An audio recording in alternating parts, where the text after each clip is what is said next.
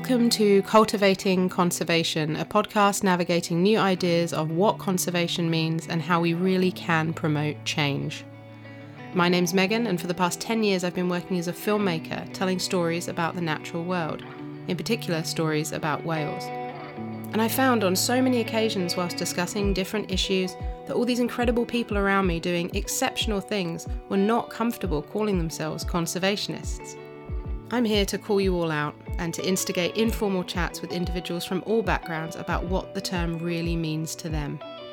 Delving into what shaped their thoughts and how each navigate the ideas of true conservation in what can sometimes feel like a constantly changing and hopeless future. My hope is to nourish and grow conscious conversations to ultimately help save the planet. Incremental change leading to monumental change. And if listening to this inspires just one person to get involved in something they really care about, then I'll be happy. So, what does conservation mean to you? Lauren Plummer and I met many moons ago when we were both living and working in the French Alps together. Our love for the snow, the mountains and good food meant that our friendship group has remained pretty firm for the last 15 years. A few years ago, Lauren and her family moved from her hometown of Essex to Bude, a small town on the west coast of England. Here is where she founded Green Threads Cornwall, a small organisation dedicated to eradicating fast fashion, one slow fashion market at a time. Expanding now into children's markets, Lauren is spreading the word on the impacts fast fashion is having on our society and on our planet. Lauren is dedicated to empowering her local community into slowing down and living a simpler, more sustainable life. The fashion industry is not something I have much knowledge of, and I'm keen to learn more about how it's affecting our planet. I have always loved to shop secondhand, but I know that I can do better, and I know that Lauren is going to be just the one to give me that kick up the bum to start making better choices. She is an absolute powerhouse, and she is making such a difference in her community. Lauren Plummer. Hello. Hello. Hello. How are you doing? I'm good. How are you? I'm great. Where are you right now? So I am in my house in Puffle, a little village just outside of Bude in Cornwall. Great. Thanks so much for doing this, Lauren. I know we've been trying to get together to do this for a long time now. That's good. I'm excited to be here. This podcast is something that I've discussed with you and the other girls for a really long time now. I just feel really great that we're finally able to get together, and I'm really keen to learn some stuff about the clothing industry, which is why I wanted to have you here today. Thanks so much. Well, the first question I usually ask people is, what is their origin story? What are your earliest memories of loving something so much that you wanted to save it, something in the natural world? So mine probably started very small. With the other kids that lived on my street, it was called Nature Club. And you probably don't even know this. This is going to be a fun story for you. We had a nature club where we would help animals in our road. We were only allowed to play in our little road, so it wasn't particularly far from my house. We would save, I quote unquote, save snails and put them in little hotels that we'd made out of boxes. We would paint their shells so that we would be able to track them in the neighbourhood and make sure they were doing okay.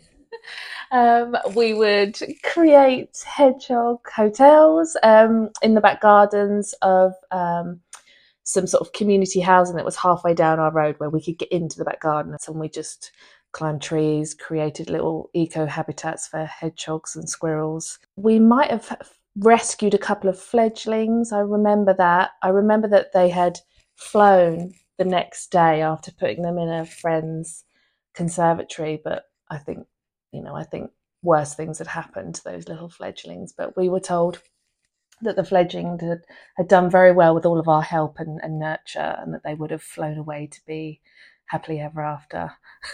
So yeah, that's probably my earliest memory, starting very small. And then as I grew up, I remember being gifted a membership to the World Wildlife Fund and coveting that and being so excited to be a part of some big movement, Save the Pandas, I'm sure it was back then. So I was very interested from a young age. Beyond that, while preparing for this interview, I wanted to give it some thought and understand where I guess my current passions have stemmed from. And I don't really know. I can't trace it. I was raised pescatarian by my mum until early teens, when I wanted to be strong-willed and go to McDonald's with my friends.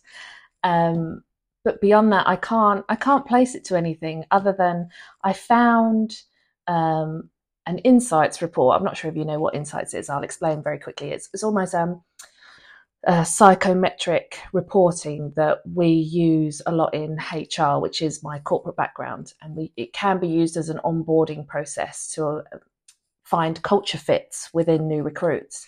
So it basically gets into your mind through lots of multiple choice questions and spits out a personality report. And I wanted to look at it in preparation for today.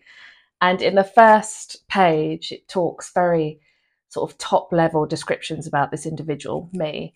And it says that I must find a connection with the world and feel like I'm making an impact. And I have a very big ego. So maybe that's just my origin. So maybe that's just it. I just feel like I need to leave a mark on the world. I don't know. Big impact, big ego. Yeah, but wants to make a big impact, has an even bigger ego. So yeah, there we go. That is so great. Well, we met in our we must have been in our mid-20s when we worked together for the first time when we were in France in a ski resort. That's where we certainly found our, common thread was our love for being outside in the mountains and our love for skiing and our love for food, I guess, would be a good thing. Yes. But and that's just kept, well, you and I, along with two other girls, Kirsty and Betty, pretty close throughout. But what made you make the decision to move your life? Because we lived fairly close to each other in Essex for quite some time. But what made you and Martin decide to make that move halfway across the country to Bude in Cornwall? So I think for a lot of people, the change happened for us during COVID. So, myself and probably every other person out there that was in one form of lockdown or another found themselves assessing their, four walls, their life, their sort of quality of life, I suppose. And luckily for me, I had the space to really think about what I wanted for myself in terms of the next 5-10 years of my life, where I wanted to see myself. I've been lucky enough to do some traveling and see other parts of the world, and that was something that myself and my husband Martin, we always said that when we got home we would move away from Essex and we would want to be somewhere more in touch with nature and have a better quality of life. And for me, that would also need to be somewhere near a body of water, so either by the coast or by a lake or whatever that would look like. So during lockdown we were able to really think seriously about that, and we sold our house and decided to move to Cornwall. And Bude was the obvious choice for me. It's somewhere that I've been coming since I was a little girl. I was brought here as a baby. I've even seen very old camera footage of my mum on the same beach as a baby. So it's something that I guess I didn't know until a lot later in life, that it's been part of my family sort of generationally. So I knew I wanted to come here. Martin was a fan of the location after coming in on holidays, and we thought we would just try and make it work. So it was a total gamble. We knew that we wanted to start a family at some point, and I was very specific on wanting to complete that move before we, took on that next I don't want to call it an adventure, next challenge, because it has been a challenge, but do that in our new location. So that's where we ended up, and that's where we still are. Do you think that making that move over to the West Coast and finding somewhere that you felt closer to nature is what helped spark this passion for what you're doing now? Yes, yeah, I think it's multifaceted, but I think that being here and being so connected to nature and almost having, it's something that I'll talk about later, that full circle moment, I think for me coming back here has enabled me to have that almost mental capacity to take something like Green Threads on, and somehow, that the universe has conspired that there's so many other individuals imbued and in Cornwall that are so passionate about the environment, sustainability. You could throw a stick and hit someone that's doing something, some small cause or large cause. So I think it's moving here and finding those people and connecting with my tribe, I suppose, has given me that empowerment that I can start something like that on my own and see where it goes. It's all about being part of the big team. Yes, exactly. The green team. The green team. I would say, Lauren, that you are always someone that I have thought has had fantastic style when it comes to clothing. But when do you think you started becoming aware of the impact clothing production was having on the planet, humanitarianly and environmentally? Probably around 5 or 6 years ago, maybe longer now. I think we're in 2024. So it's where, as I've said, I've previously worked in human resources across many different industries. And one of them that I worked in was in fashion, so fashion retail. So the sort of sharp end of fast fashion. And it's something that I connected those dots when I worked there and had a few penny drop moments where walking onto the buying floor of the building, you would tread all over jewelry. It was all around the skirting of the rooms, under all the desks, in the bins, embedded in the carpet, where this product or these products are treated in such a poor way because they're manufactured so quickly. There's so many trends that are assimilated, presented to the directors, not used, discarded.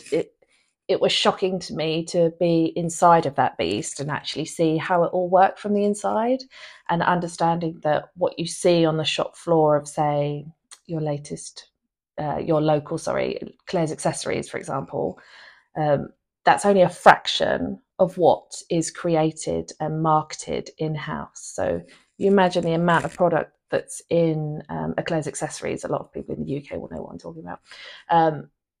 Thinking of how much more there could be behind the scenes that don't make it onto the shop floor. So it was understanding the size of the issue, and that I worked in a business that was only responsible for a small portion of the high street's jewellery offering.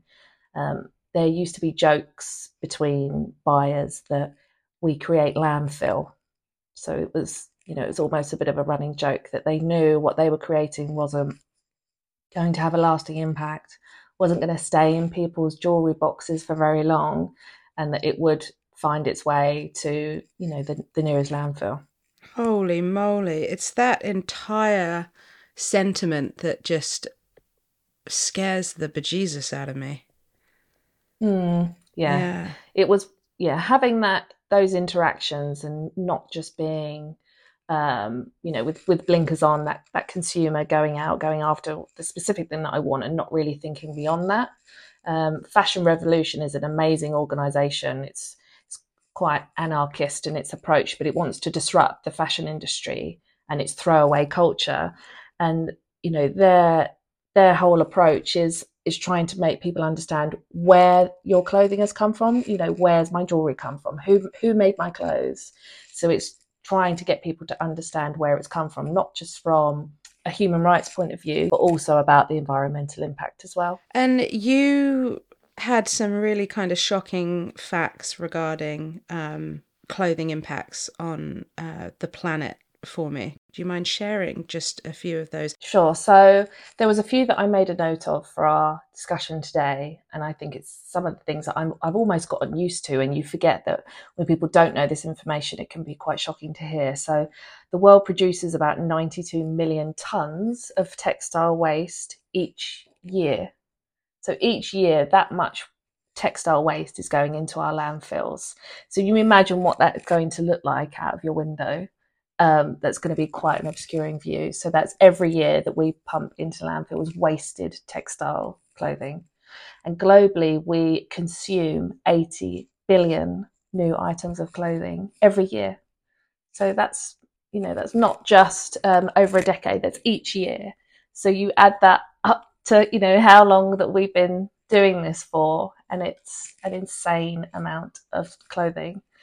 That has gone up by 400% over the last 20 years.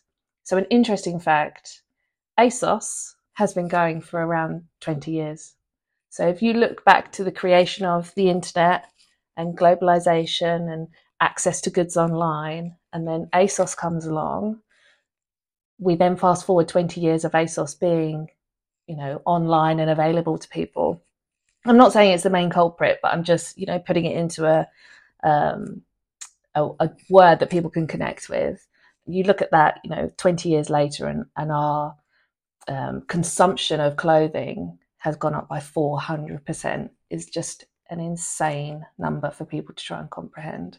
I mean, if you look at the amount of clothing that you can access on websites and platforms like ASOS, I talked about it a little bit when I did a Petra Kutcher presentation recently on sustainable fashion, where have you ever been on ASOS and been scrolling through thousands of dresses and completely forgotten what on earth it is you're even looking for, and you abandon it? I can't remember the amount of times in the past where I've gone on to buy something and completely just lost my trail of thought for the sheer volume of product available online.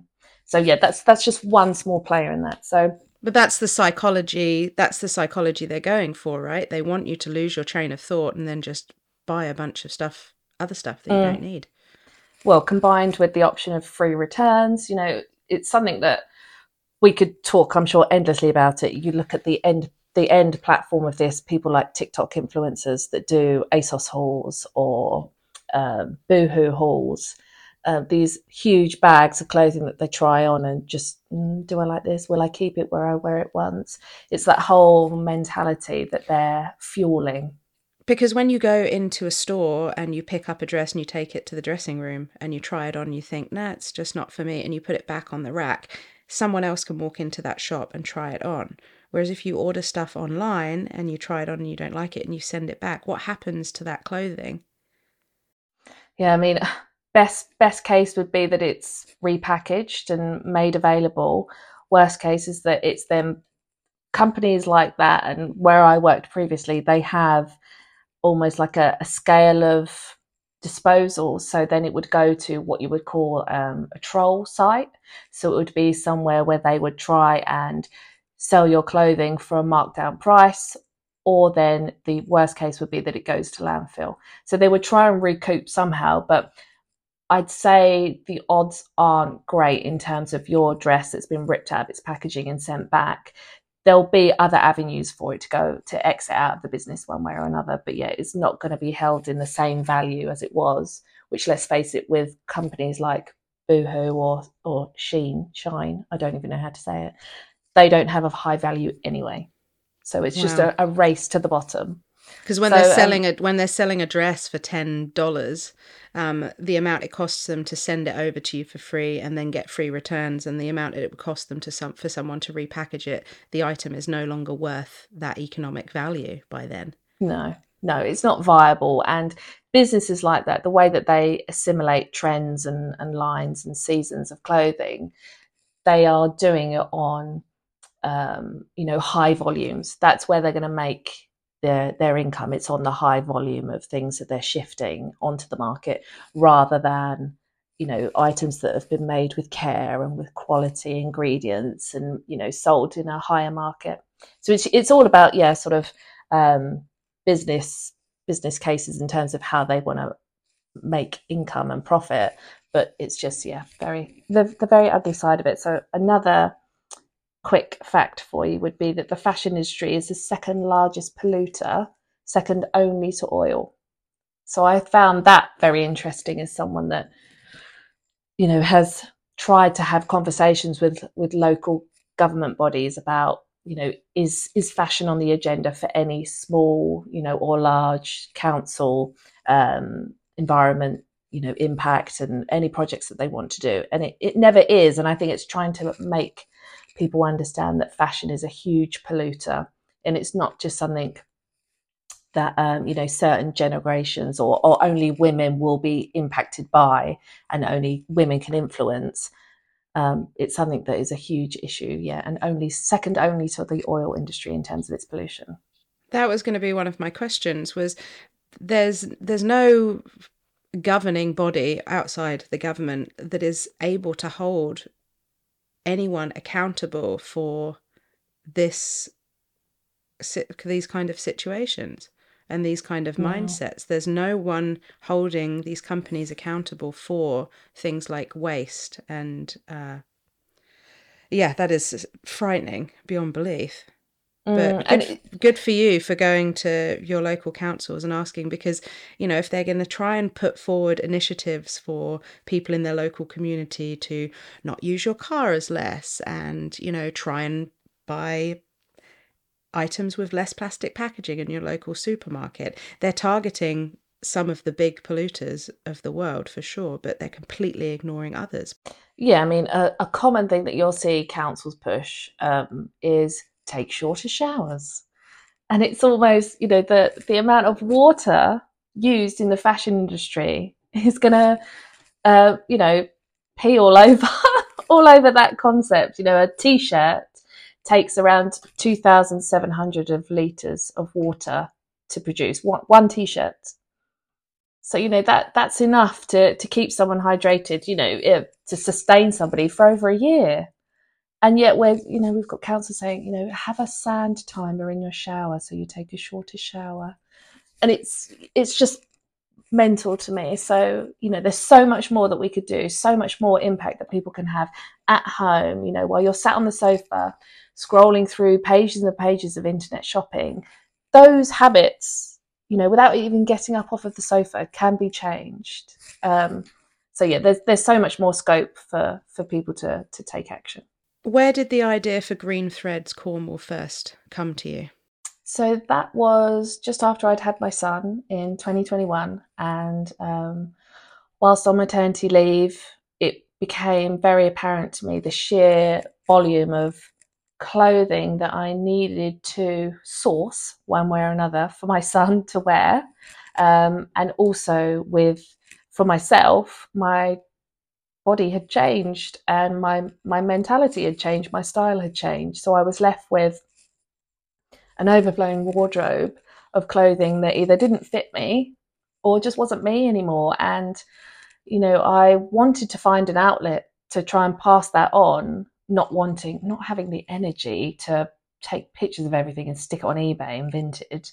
I wanted to have some kind of face-to-face, get out and meet people, meet other mums perhaps that were in the same boat as me, that we could maybe exchange goods.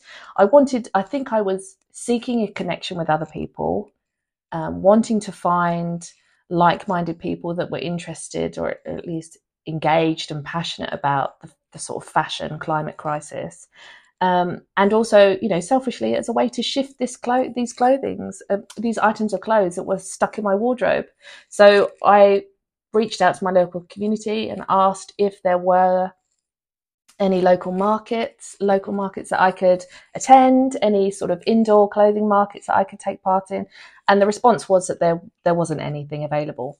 So my best bet, I was told, was to do a boot sale. I didn't want to do that. I don't want to stand in a field in the rain, in the wind, down in Cornwall. So selfishly, I created it myself and was completely blown away by the uptake and other people that wanted to get on board. And we're now in our third year of markets and they are growing and growing. So it's amazing to see how it's come along, and it's something that I want to continue doing as a way to help circular fashion sort of become the main way that people shop locally here. What was your initial goal with Green Threads? Just the one market? Yes, and just totally selfishly, I just didn't want to have to throw away or donate my clothes. That was it. So thinking very one-dimensionally, it was, how can I shift these clothes without having to throw them away or give them away? So it was, how can I work that to my strengths and what I'm interested in?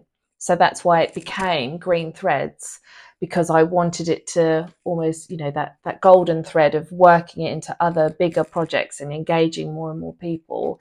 That then was really quite secondary, and it's just something that grew.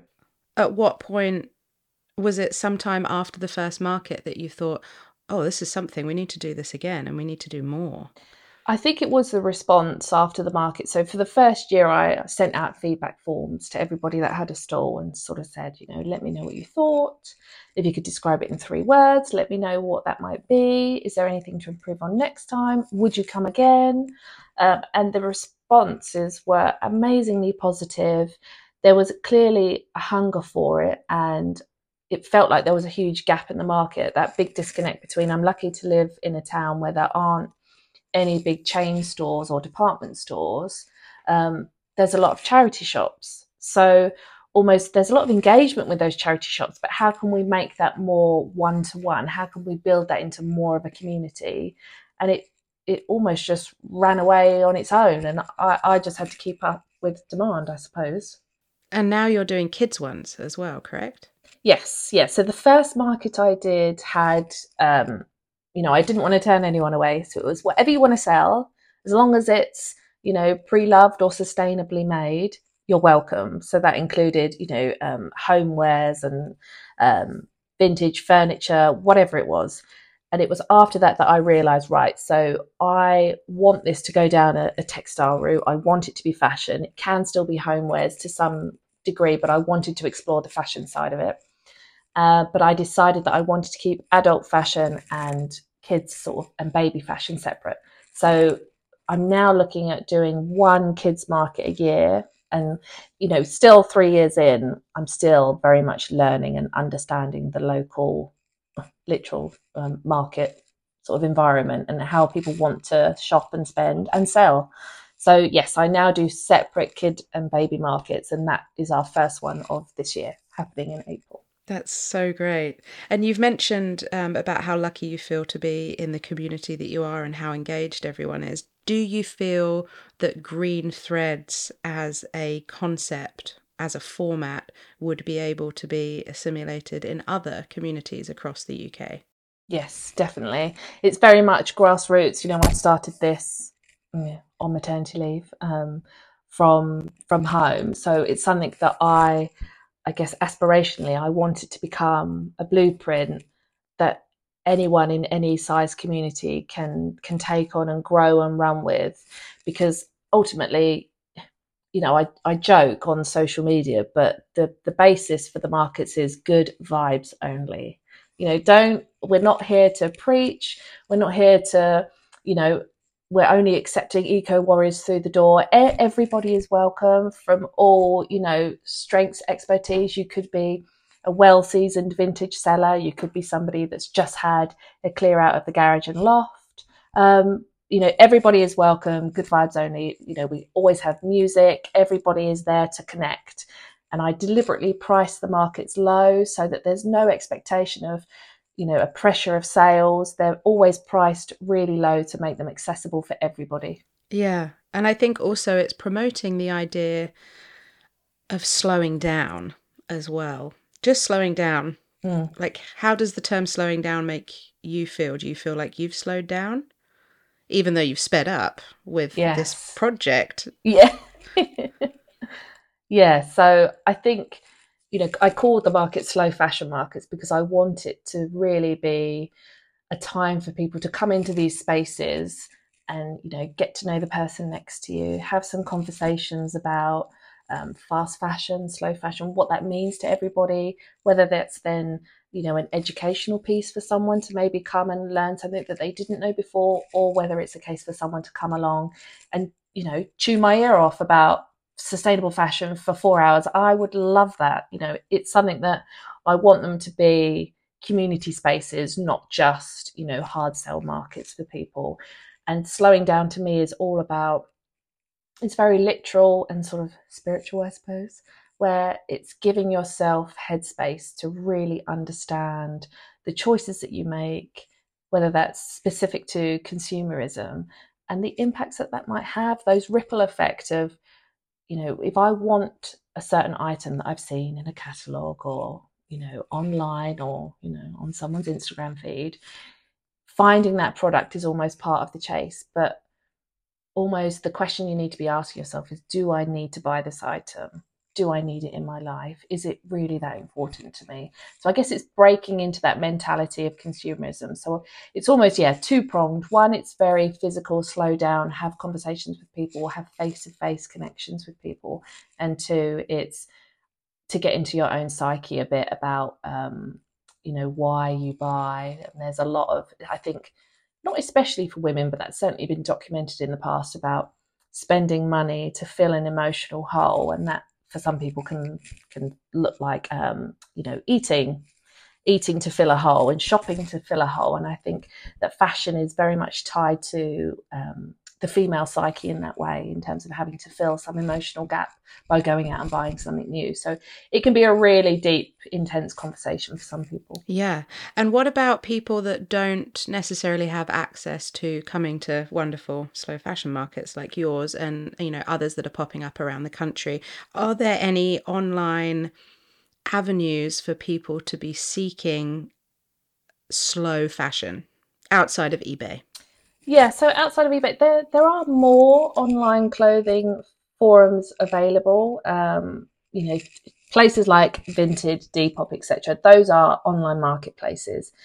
In terms of finding things closer to home, there's an amazing community growing. I think it started in 2020, called Sustainable Fashion Week, and it was started by some lovely ladies up in Bristol, and they've built something into this huge global event that happens every September, and that's about any local community or individual or big businesses taking part to really showcase what sustainable fashion is, and whether that's through reuse, repurpose, regenerate, whether that's through environmental practices, slowly making things. That's a massive part of sustainable fashion and slow fashion. Those hand makers, those artisans that are building beautiful pieces of garments for you to enjoy and possibly hand down to future generations. I call it festival, but it's, Sustainable Fashion Week. That happens every September. They've got an amazing website, and it's something that they're building on year. So I would say to anybody wanting to engage in events and individuals like that, to head to that website and see if there's anything going on near to them. And they also have lots of online workshops and resources as well that people can access.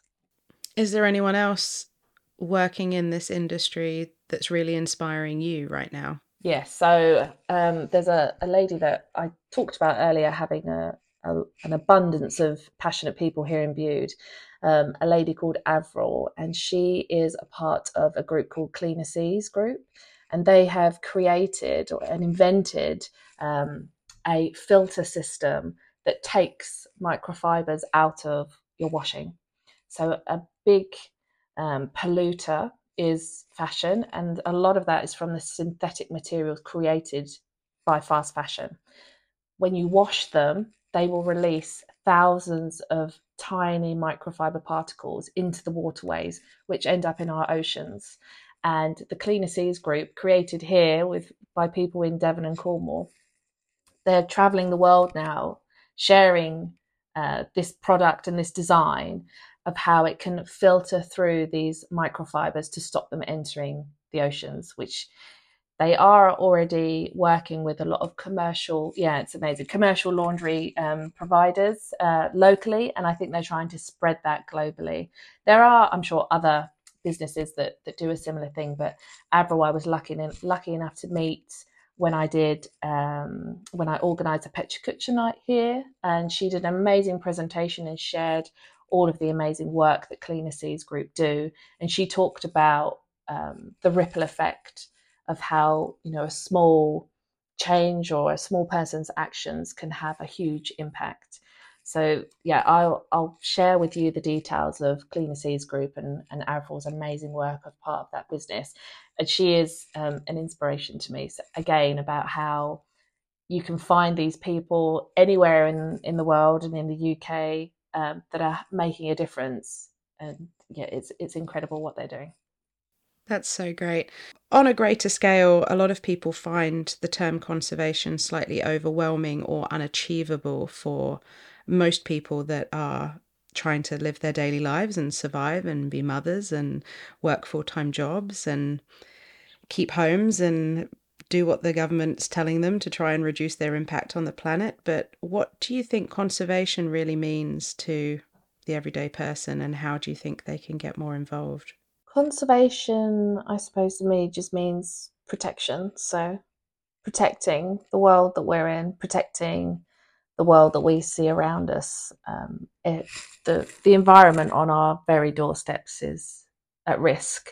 So that's what it would mean to me, to somebody that maybe didn't grasp the concept of conservation, is that it, protecting what's ours and what's here for us to survive. The Green Threads has come such a long way in 3 years. You've done such an incredible job of starting that from scratch. What are your goals for the next 3 years of Green Threads Cornwall?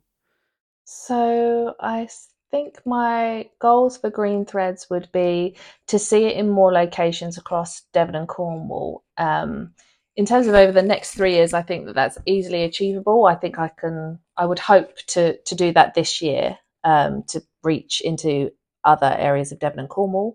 I would like it to be national, so whether I can tick a few more counties off the list, that would be amazing. I want to engage with as many people as possible. I'm lucky enough this year to be collaborating with a local climate group on a festival, on a green festival, and I'm going to be looking after a fashion village at the festival, so that we're going to be talking about all things fast fashion, sustainable fashion, and what that kind of looks like, and try and engage with some local eco warriors. So I think I would just want to build on that. I'd love to do more raising awareness for Green Threads and getting more people on board. So that's in more locations, and just meeting more amazing people and hearing more success stories of how Green Threads has, helped somebody's knowledge or awareness, or influenced other people when they've taken it back home with them. That's so exciting. That's so exciting. I'm so excited for you, and I'm so proud of what you've done and what you've achieved. I just think it's really, really great. Yeah. Oh, thank you. The last question I like to ask people is for them to share a story that they have that grounds them back into nature. And it could be something big, it could be something small, it could be something connected to what you're doing, or it could be just 10 minutes that you spent down at the beach that meant a lot to you. So I thought about this before today, and it seems a really obvious one for me. It's being here in Bude. As I said earlier, it is a full circle moment for me, where having seen footage of my mum being on the beach as a baby, and having Orlando on the beach as a baby, playing in the same, in between the rock formations that I remember playing in, and building dams with my dad and my uncle, and, finding tiny fish and crabs under all the rocks. To know that I'm doing that with Orlando, and that alongside that I'm doing my little bit to ensure that it's still there for him to continue playing there, and for his children to play there. It feels very carnal, I suppose, very instinctual, that I would want to protect that, and keep that there for him. So yeah, being here and seeing my family, my generations within my family enjoy this place that I'm now lucky enough to call home, is at risk, and I'm trying to do my bit to preserve it for a bit longer. I love it. Good vibes only. I just really quickly wanted to share that last week's episode featured my lovely sister Lindsay, who's doing some amazing, amazing things. And Lauren, you know my sister Lindsay, but just really wanted to announce that just a couple of days after we recorded and released that episode, that the Virtual Veterinary Congress of 2024 announced that their Green Practice of the Year, Green Veterinary Practice of the Year, is the main veterinary clinic, which is my sister's veterinary clinic. Amazing. Oh, Secondary to that, even more amazing, the Green Individual Vet Personality of the Year award goes to my sister Lindsay Raven. Oh, that's incredible. I know. What a great... It's just, I'm just so proud of her, and I just think it's so wonderful that this happened just a couple of days after she spoke so passionately about that, so I'm really proud of her. Yeah, your sister, she's an inspiration. I remember when I met her at Petra Chelmsford back in 2018. Quick segue, what is Pecha Kucha? So Pecha is a presentation format that was created in Japan many, many years ago by a group of architects who wanted a way to be able to meet and get together and share ideas, but without one person taking over the stage and taking up too much airtime. So they created it as a way for the talker to share 20 images and talk for 20 seconds per image. So that was Pecha 2020. And it's a way that you can talk about any topic. It's now gone completely global, and all sort of different groups and organizations use this as a presentation format. So it's something that I created back in Chelmsford, where I used to live in Essex, and it's where I met your lovely sister. And it was something that we wanted to do to get lots of like-minded people together. It's a place where you can come and learn new things, or come and be around people that share common interests with you. And it's something that I've brought here to Cornwall as well.